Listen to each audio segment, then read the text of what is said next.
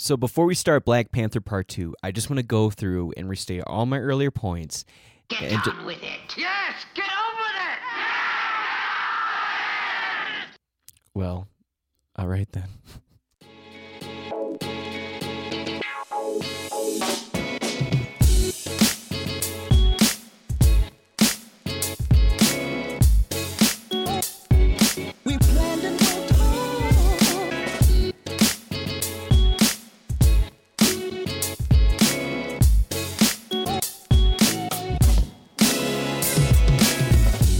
Welcome back to Black Panther Part 2.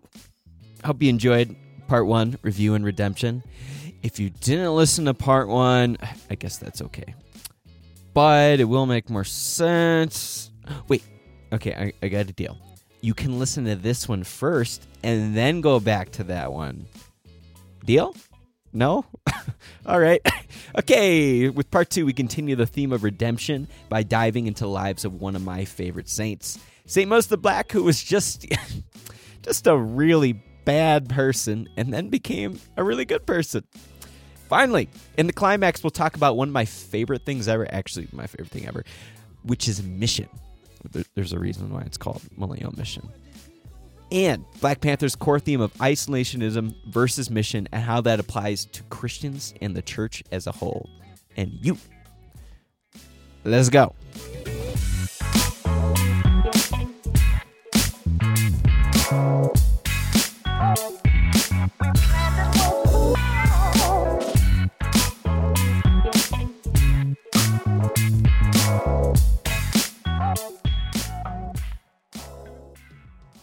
At this podcast, we're really passionate about telling stories and about people's stories, their life stories. That's why I created the My Story podcast, was to interview people and get an extremely detailed version and intimate version of people's life stories, because I believe that everyone's story holds a value. And I don't mean that in a way where, everyone gets a medal, everyone's story is special because I say it is. No, I do believe that every story has immense value, and that's why we've told them on the My Story podcast. And I think why they matter is because of these little stories of redemption. And when you get to know someone's story, and especially their times of struggle, that's when you can connect with someone. And I think there's a lot of different kinds of stories, and especially within the Catholic Christian world, you have, stories of people going through crazy conversions where they lived in all this crazy sin and struggle, and then they came to God and things really changed a lot in their life. Maybe not everything was fixed right away. Then you have relatively tame stories of someone who grew up as a Catholic or a Christian and just kind of, followed the straight and narrow for most of their life. Things just for the most part, they stayed pretty faithful, even though they may have had some times of struggle, but for the most part, pretty, not as bumpy of a road maybe as the other crazy ones. And then we've also had stories on our podcast, and we'll continue to have ones about people from outside the Catholic and Christian world, like my friend Jacob's story, where Jacob's story is about growing up in abuse and uncertainty and coming out as queer, and a lot of Jacob's struggles with faith and questions about that. And that was one of my favorite ones we've had on the My Story podcast. And so there's all these different stories. And within the Catholic Christian world spectrum, there's this spectrum between being a good kid and then ones where you're completely turning away from God and just running away from him, and then experiencing God's mercy and redemption and coming back. And I think we all fall on the spectrum somewhere. My experience is somewhere in the middle because, I grew up Catholic, grew up a Christian, and have had times of just kind of being kind of sort of consistently faithful in my faith, and even with some ups and downs there. Then I've had times of just real struggle and real serious sin and real just falling apart and having God pick up the pieces, or times when I didn't think it was possible for God to do that in my life. So there's a spectrum there, and we see that within, I think, the saints. A lot of times in the Catholic world, we sanitize the saints, so we make them seem like they're awesome people, their entire life and perfect and didn't really have deep problems. And a lot of times we take the humanity out of them. One who was actually pretty awesome in her entire life was Saint Therese. Saint Therese is one of my favorites. She, in her autobiography, My Story of a Soul, which she didn't actually write for people to hear it. She just wrote it for her sister and maybe a couple other people to read. Never intended to get out. She talks about how one time a spiritual director, so someone she was going to confession to, was like, wow, you've never actually done a mortal sin your whole life. So like a mortal sin being a serious sin. And I was reading that and I was like, what the heck? That is freaking impossible for me, at least. Like that's amazing, but I already missed that boat like decades ago. So she's kind of on the good kid side. And then on the more crazier side, we have an awesome saint, which we're going to talk about today. Since this is influenced, this episode, by Black Panther, let's talk about Saint Moses the Black, which he was called the Black because he was actually black. So Saint Moses the Black, he lived in the 4th century in northern Africa. He was this huge, intimidating dude. So he was just this big, burly guy who had a violent streak to him. He was an escaped slave, and some say a lot of the reason why he wasn't escaped, but he was actually banished for murdering someone. He was banished from the land of like his like slave owner. And so what he did after that is, continuing with his violent streak, he led a gang of 70 thieves who would murder and steal in the countryside, like kind of around the Nile River, so around Egypt. On one occasion, Moses the Black, he tried to rob a guy, but the man's barking dog foiled the robbery, let him know that he was coming, and then it didn't work. And Moses the Black, who was so driven by rage, he swam across the Nile River to find and kill this guy. And so the man saw him swimming in the distance and hid himself in the sand. So he just buried himself in sand. And when Moses the Black finally arrived at the man's house, he slaughtered the best of his sheep, so his livestock, which this guy depended on, swam across the Nile with the dead sheep, cooked himself a meal, and then he traveled 50 miles across the desert to reach his fellow thieves, his companions. So this is the depth of sin and like violence and anger that Moses the Black had. He was willing to go 50 miles, swim across the Nile, not being able to find the guy, kill his livestock, hoping, that would hurt him, maybe like cause him to die of hunger, and then walk 50 miles of desert just to have a little taste of revenge. So that's where Moses the Black started. Years into doing this like thievery, into living like this really like depraved life, after realizing the weight of his sin, Moses the Black, he repented and went to one of the desert monasteries, which was around him. And there he began a slow conversion. So at first he actually had to beg for the desert fathers to accept him, to even let him in, because they knew that they knew his reputation, that he was a thief. And they thought maybe this guy is just trying to, get in and so he can steal things or hurt us. But he really meant it. And they eventually accepted him to become a brother after, a time where he would just be begging and crying and just pleading with them to let him in. So he eventually became a brother and began this slow conversion process. One time, so 4 of the former robbers that he used to command when he was the leader of that gang of thieves, came upon his cell and tried to attack him. What he did, since he was still like as big as strong as ever, he overcame them with his strength, tied them up, and brought them to the elders, so the abbot. The elders decided to set them free, but the robbers, after realizing how much their former ringleader had changed, they all converted to Christianity and became monks as well, from Moses the Black, crazy story, and from seeing how much he had changed. So Moses the Black, though he continued to struggle with desires for violence and to return to his old way of life, he was slowly, over time, delivered of his passions, of his desires. And he eventually actually became a priest and eventually became an abbot himself, so a leader of the monks. And he had like 70-something disciples, which is about the same amount that he had of followers at his old gang of thieves, which is crazy when you think about it.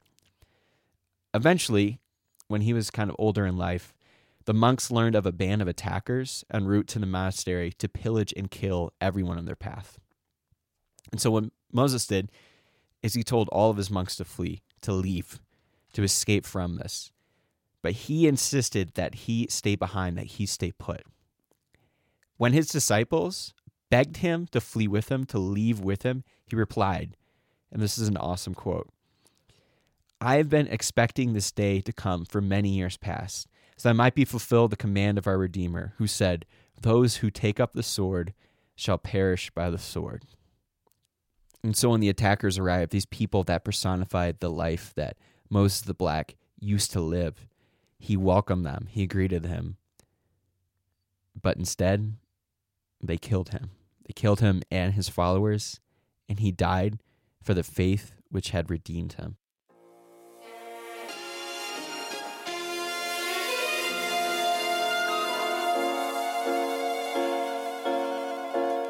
Prosím, zemi.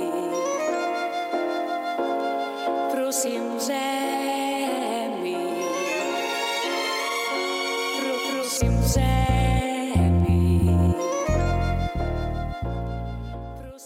So the problem today is, why are we as a church, especially a Catholic church, not primarily known for redeeming people? Why does it feel like every time that I go to Mass or go to a church, I don't see many people with tattoos. I don't see many people of diversity. And when I talk to a lot of Catholics, I don't hear many people talk about how they've been redeemed in their life. And some of these people, who it's not until I've developed extensive relationships with them and got to know them on a deeper level, do they open up. They're like, yeah, I had or have this serious sin in my life, and the Lord is helping me overcome it. Why don't people feel comfortable enough to talk about that? Why do we feel like we have to put on masks to be different and act different and pretend we haven't gone through certain struggles that we have? Why does it seem like in a lot of other Christian circles I've seen, not all of them, but some of them, especially some non-denominational ones, I've known many people who, some of them who still are addicts of all kinds, divorced, estranged, these black sheep who didn't feel welcome in the Catholic Church, but found redemption in Christ in these other ones. Many of these people who used to be Catholic, and when their lives fell apart, they didn't feel welcome in the Catholic Church, so they left and went to these other church communities. Why is it that these people don't experience Christ's redemption until outside the church? I don't think it's a problem with the church itself or what the church believes. I think it's with how we as Catholics act.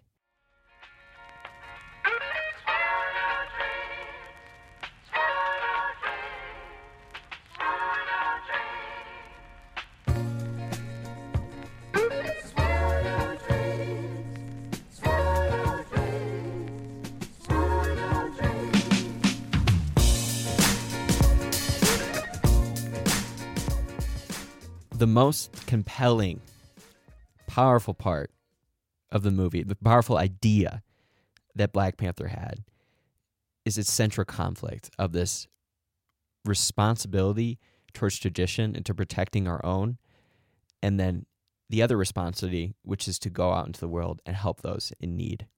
So let me set this up for you. Imagine living in the richest, by far most technologically advanced, stable, and peaceful country in the world.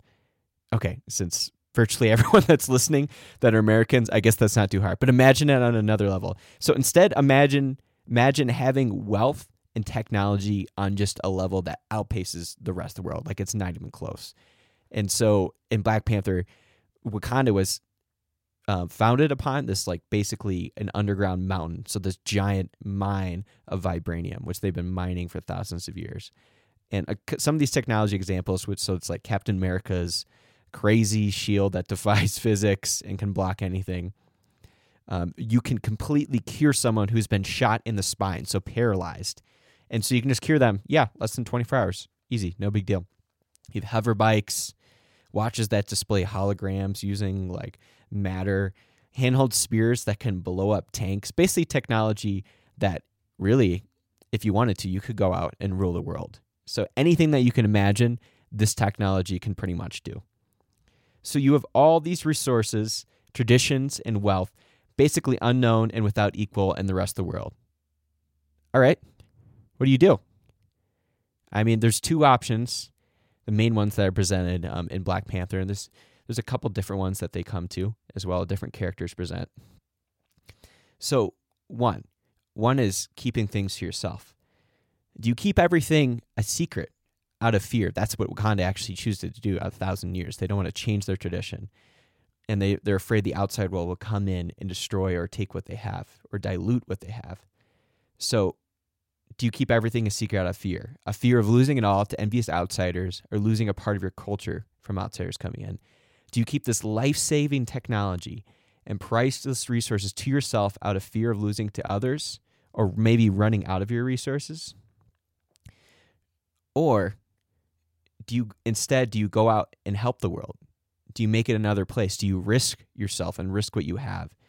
Do you save the lives of those who will die without your technology that you could have saved, who in Africa, if you think about it, because Wakanda is set there, who lived lives of slavery and underwent unimaginable horrors without your intervention because you chose not to intervene? Do you open yourselves up to the world and the real problems that it has, to its refugees and possible rivals that want what you have and will take it? Do you trust that even your culture and way of life is strong enough that even if you open up your borders and yourself up to the world, that your tradition or way of life would not be diluted by this outside influence? Do you trust that if you open your borders and go out into the world that desperately needs you, that instead of the world changing you for the worse, that you instead change the world for the better? So what will you do? Will you hide within your luxury, your walls, your riches that you're fortunate to have, or instead risk your comfort to share with those in need? It's not an easy question to answer. I think it's a question that is so interesting that it's in this Black Panther. It's in a Marvel movie, for God's sakes. So it's so interesting because you have different characters answering it in many different ways. And you see that, one within America today with refugee crisis, which is very much, we're not going to talk too much of that because what I want to talk about, particularly within the church, is that I think this is a question that we need to be asking ourselves because I see a great divide. So let's look at the church as Wakanda. So one, we have in the church the greatest gift of access to Jesus Christ and a relationship with God that transcends death itself. This Jesus who is God, so the eternal word spoken by the Father, the way, the truth, and the life, who became human to redeem us from sin. We have the full revelation of Jesus Christ in Scripture, especially with their extra books as Catholics, and 2,000 years of tradition linking back to the apostles that Jesus himself discipled and appointed. Millenniums of countless saints, some of the greatest minds of history like Aquinas and Augustine, teachings on prayer, theology, countless books made by amazing Catholic theologians, and ones that aren't that great. So we have the sacraments that Jesus himself instituted so that we can receive our identity as God's beloved children in baptism, experience his mercy in confession, and be fed spiritually and physically by Jesus himself in the Eucharist and all the other sacraments. We possess the witness of millions of martyrs who have died to defend this truth, who have sacrificed their lives because they're given an option. They knew it was true, to affirm with their blood the reality of this faith and to protect it. So, what do we do? I think we find the answer in Jesus' mission to humanity. So this goes back to the beginning. It's Jesus' humanity. So he redeemed us, as we talked about redemption, by his sacrifice. He gave up everything that he had, sacrificed everything, while still losing none of his identity as a son of God, as the Son of God, to save us. And for millennia, with up and down periods, the church and individual Christians, we spread the faith doing the same way, our witness and example. And this wasn't just by missionaries and priests, but everyday Catholics and Christian individuals whose example and words drew others into this life-saving relationship with Christ. And they lived this out. Like they lived out the inward part. We're holding fast to the traditions and what makes us very Catholic, what makes us Christians, while also going out to those in need and risking what we have for them to share with them this life-saving gospel. But I feel like in the most recent century, it's like the last 100, 150 years or so, we as a church, like we've hunkered down in comfort, turned inward upon ourselves, and lost our missionary identity.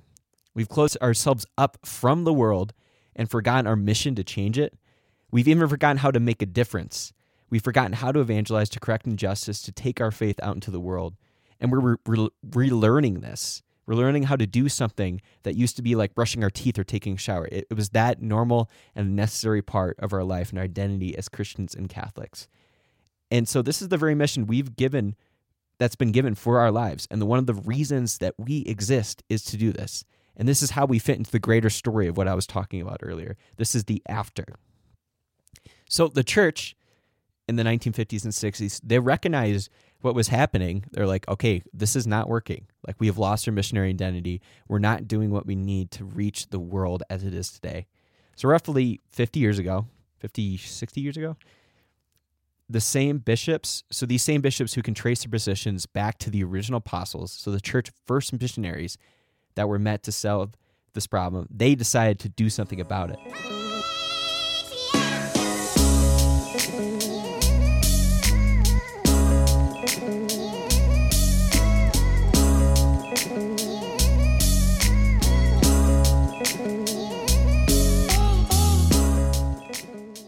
And so we're not going to go through everything, but we're going to talk about Vatican II.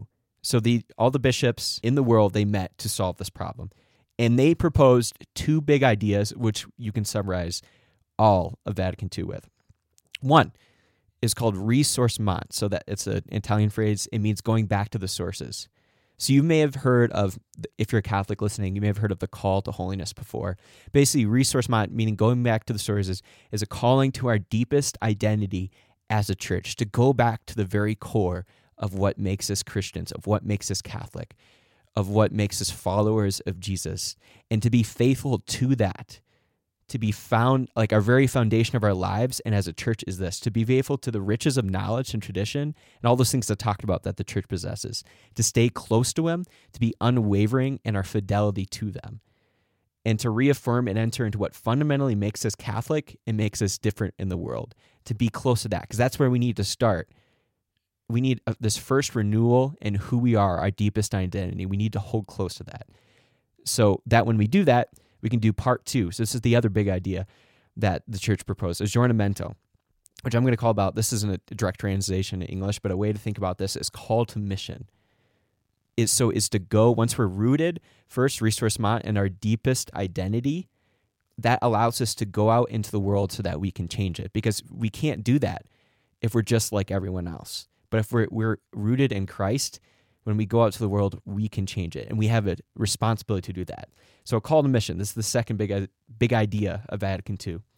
It's to go into the world as redeemed men, women, communities, and parishes, and a church, and share with them this greatest treasure that we have, which is a life-saving relationship with Jesus within His church. This means to go out in our individual ways and as a church, to go out into the world and change it so that it becomes a real heaven on earth, which is impossible. That's the thing that Lord, in His kingdom of heaven, that's what He wanted to bring on this earth, to make this heaven on earth, or at least to make it a foretaste of that, to bring others to redemption that we've found in Christ and freedom from sin, to correct the injustice of the world and to give to the needy and to serve those that are most in need, that are the least fortunate. And by doing this, we bring Christ's kingdom on earth. So, problem. After Vatican II, the church, this isn't necessarily true, but I feel like we've split up into two different camps. I mean, there's a lot of other ways. There's been division of things. But it's basically people that have focused either on one of these callings while completely neglecting the other. So the call to holiness, so ressourcement, so people have only focused on that, or the call to mission, aggiornamento. So they've only focused on the mission or holiness. And so I'm going to call these people out, which is calling myself out. So one, we have the part of the church that focuses exclusively, so only on orthodoxy and holiness to the exclusion of other things. And by doing this, they neglect mercy and the needs of others who are dying from lack of resources and sin. So these people possess an interior life with God, so this inner prayer life, they regularly receive the sacraments, this holiness from the Lord, but fundamentally ignore Jesus' commands to reach out to the least fortunate, to those that need this same gospel message that they've received and has transformed their lives. Instead of seeing themselves in other struggles, instead they just judge them. They ignore them and then push them away. They treat the church, this is an example I use a lot, it's almost like an ark on its way to heaven. And we hope that no bad people come in and bring the world into the ark so that it sinks. So we're just going to hopefully keep them out. Maybe if someone wanders in our path, we'll save it. They seldom evangelize or serve others outside the church and isolate themselves within Christian bubbles, not forming deep relationships with people that need their witness and to encounter Jesus through them. And so a lot of these things that they're doing are really good things. Like having a Christian bubble, if you have a strong community to root yourself on, that's extremely important. If you're focused on holiness and virtue and prayer, that's a great thing. But if you're neglecting the mission, that just doesn't work. The entire Christian life really falls apart. And the words of Christ saying, like, when I was in need, like when I was hungry, did you feed me? Like those are the same words that condemn us when we live out this life of neglecting the mission of the church. And then there's the opposite way. This is the part of the church that focuses only on outward service and witness, but dilutes the faith to more easily spread it. And when I'm talking about church, I more mean individuals and like sections of the church world. So it dilutes the faith more easily to spread it. And so these are people that, can neglect their personal relationship with the Lord to free up time for acts of service, because that is, in their mind, that's the most important thing, is to only serve, is to only go out and maybe evangelize and bring people to the faith. And this has very much defined me before. These people, they can rationalize away their sin, ignore away or cut away theology they don't like, and shy away from talking about touch issues that the world has very distinct stances on it, and the church has very distinct contrary stances on it. And they're afraid to talk about that, or they just ignore it altogether, or maybe say like, oh yeah, it's not necessary to believe that to be Catholic or to be a Christian. They dilute the faith so much that what it becomes, it's completely unrecognizable and loses its power to actually save. The faith, like salt, has lost its taste and its properties to save, and all their good work, which they're doing, becomes basically like a nonprofit. And their faith life withers because of the many compromises they've made in their faith, in their ministry. And so, as I was saying, like, I've totally personified both of these sides throughout my life as a Catholic, like wandering too far one direction or the other. And what we're called to is to go somewhere in the middle. It's almost like breathing. So if you imagine the first part, like Resource Mon, that's like breathing in. That's like receiving the life of God and the Holy Spirit through prayer, through rooting yourself in the church and its teachings. Breathing, that's breathing in. So that's receiving Jesus. But at the same time, we need to breathe out as well. I mean, seriously, try holding your breath for like 45 seconds. Like you cannot do it. Eventually, you need to breathe out. And these things do not work apart from one another, because we're not following the example of Jesus, who rooted his entire life in God the Father and in his teachings and lived out what he taught. But that also, so he had this deep, like this holiness that is not comparable to anything we can relate to, this deep, perfect holiness, but at the same time, went out and lived his entire life on mission to others and did that intentionally as an example for his disciples and as the Christians to follow him. Went to those and sat with those who were suffering most, went to the houses of sinners and ate with them, and met these people right where they were at, right in their struggle. He didn't encourage their sin, but he met them there and sought to save them. So we need to be Catholics, Christians, and a church that does both of these, that lives out a dynamic life of holiness, an interior life that's rooted in a strong Catholic and Christian community, but also one that is fundamentally outward, that goes out to reach the needs of those that are the least fortunate, that those who do not know Christ, that those are just held down in sin and are unhappy. We need to go out and meet these people. So this is your mission, it's my mission, and it's also the solution, God's solution, Jesus' solution to the world's brokenness, violence, pain, and every ill that's out there is through this, through you and me. Jesus working through you and me and the Holy Spirit to change the world. So, by your sonship, so by your baptism, since if you've been baptized, you've been called into this mission. You've been called to, 1, live a life of holiness, and to 2, live a life on mission. So let's put those things up into things that you do right now. So 1, being faithful to God, so living a life of holiness. 1, things you can do. So you can put Jesus first in your life above everything else. develop a relationship with him over time, to sit down and pray with him, to live as he lived, to act as he acted. And by doing that, you can read scripture to see how did Jesus live, how did he act, and then to imitate him, to follow his teachings that he left behind, and to hold fast to the teachings of his church, which come from his original disciples and up until now. So, through Jesus' power and the sacraments, to be redeemed from sin, and through them to be equipped to live out the faith. So, going to Mass, going to confession, receiving the Eucharist, to do everything you can do with the sacraments, because they equip us with the life to live out the faith. And then through this faithfulness, what happens is God makes us salt and light. He makes us different from the world, distinctly different, to go out into it and to change it and to be a source of life for the world through the Holy Spirit. So that's the first section, is being faithful to God, so call to holiness. Second one is call to mission.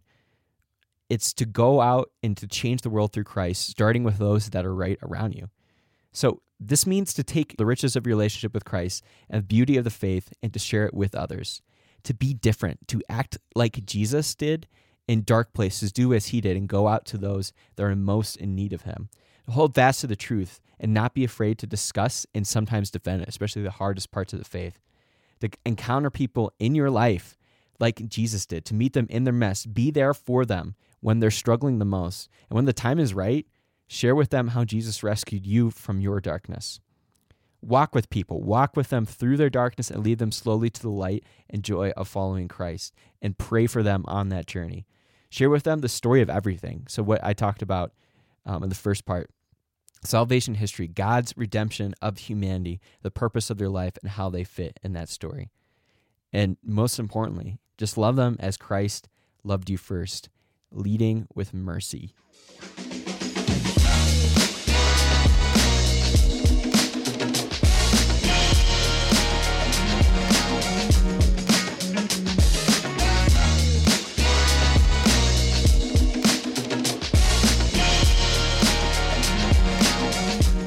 Thank you all for listening. Please subscribe on whatever app or device you're listening on.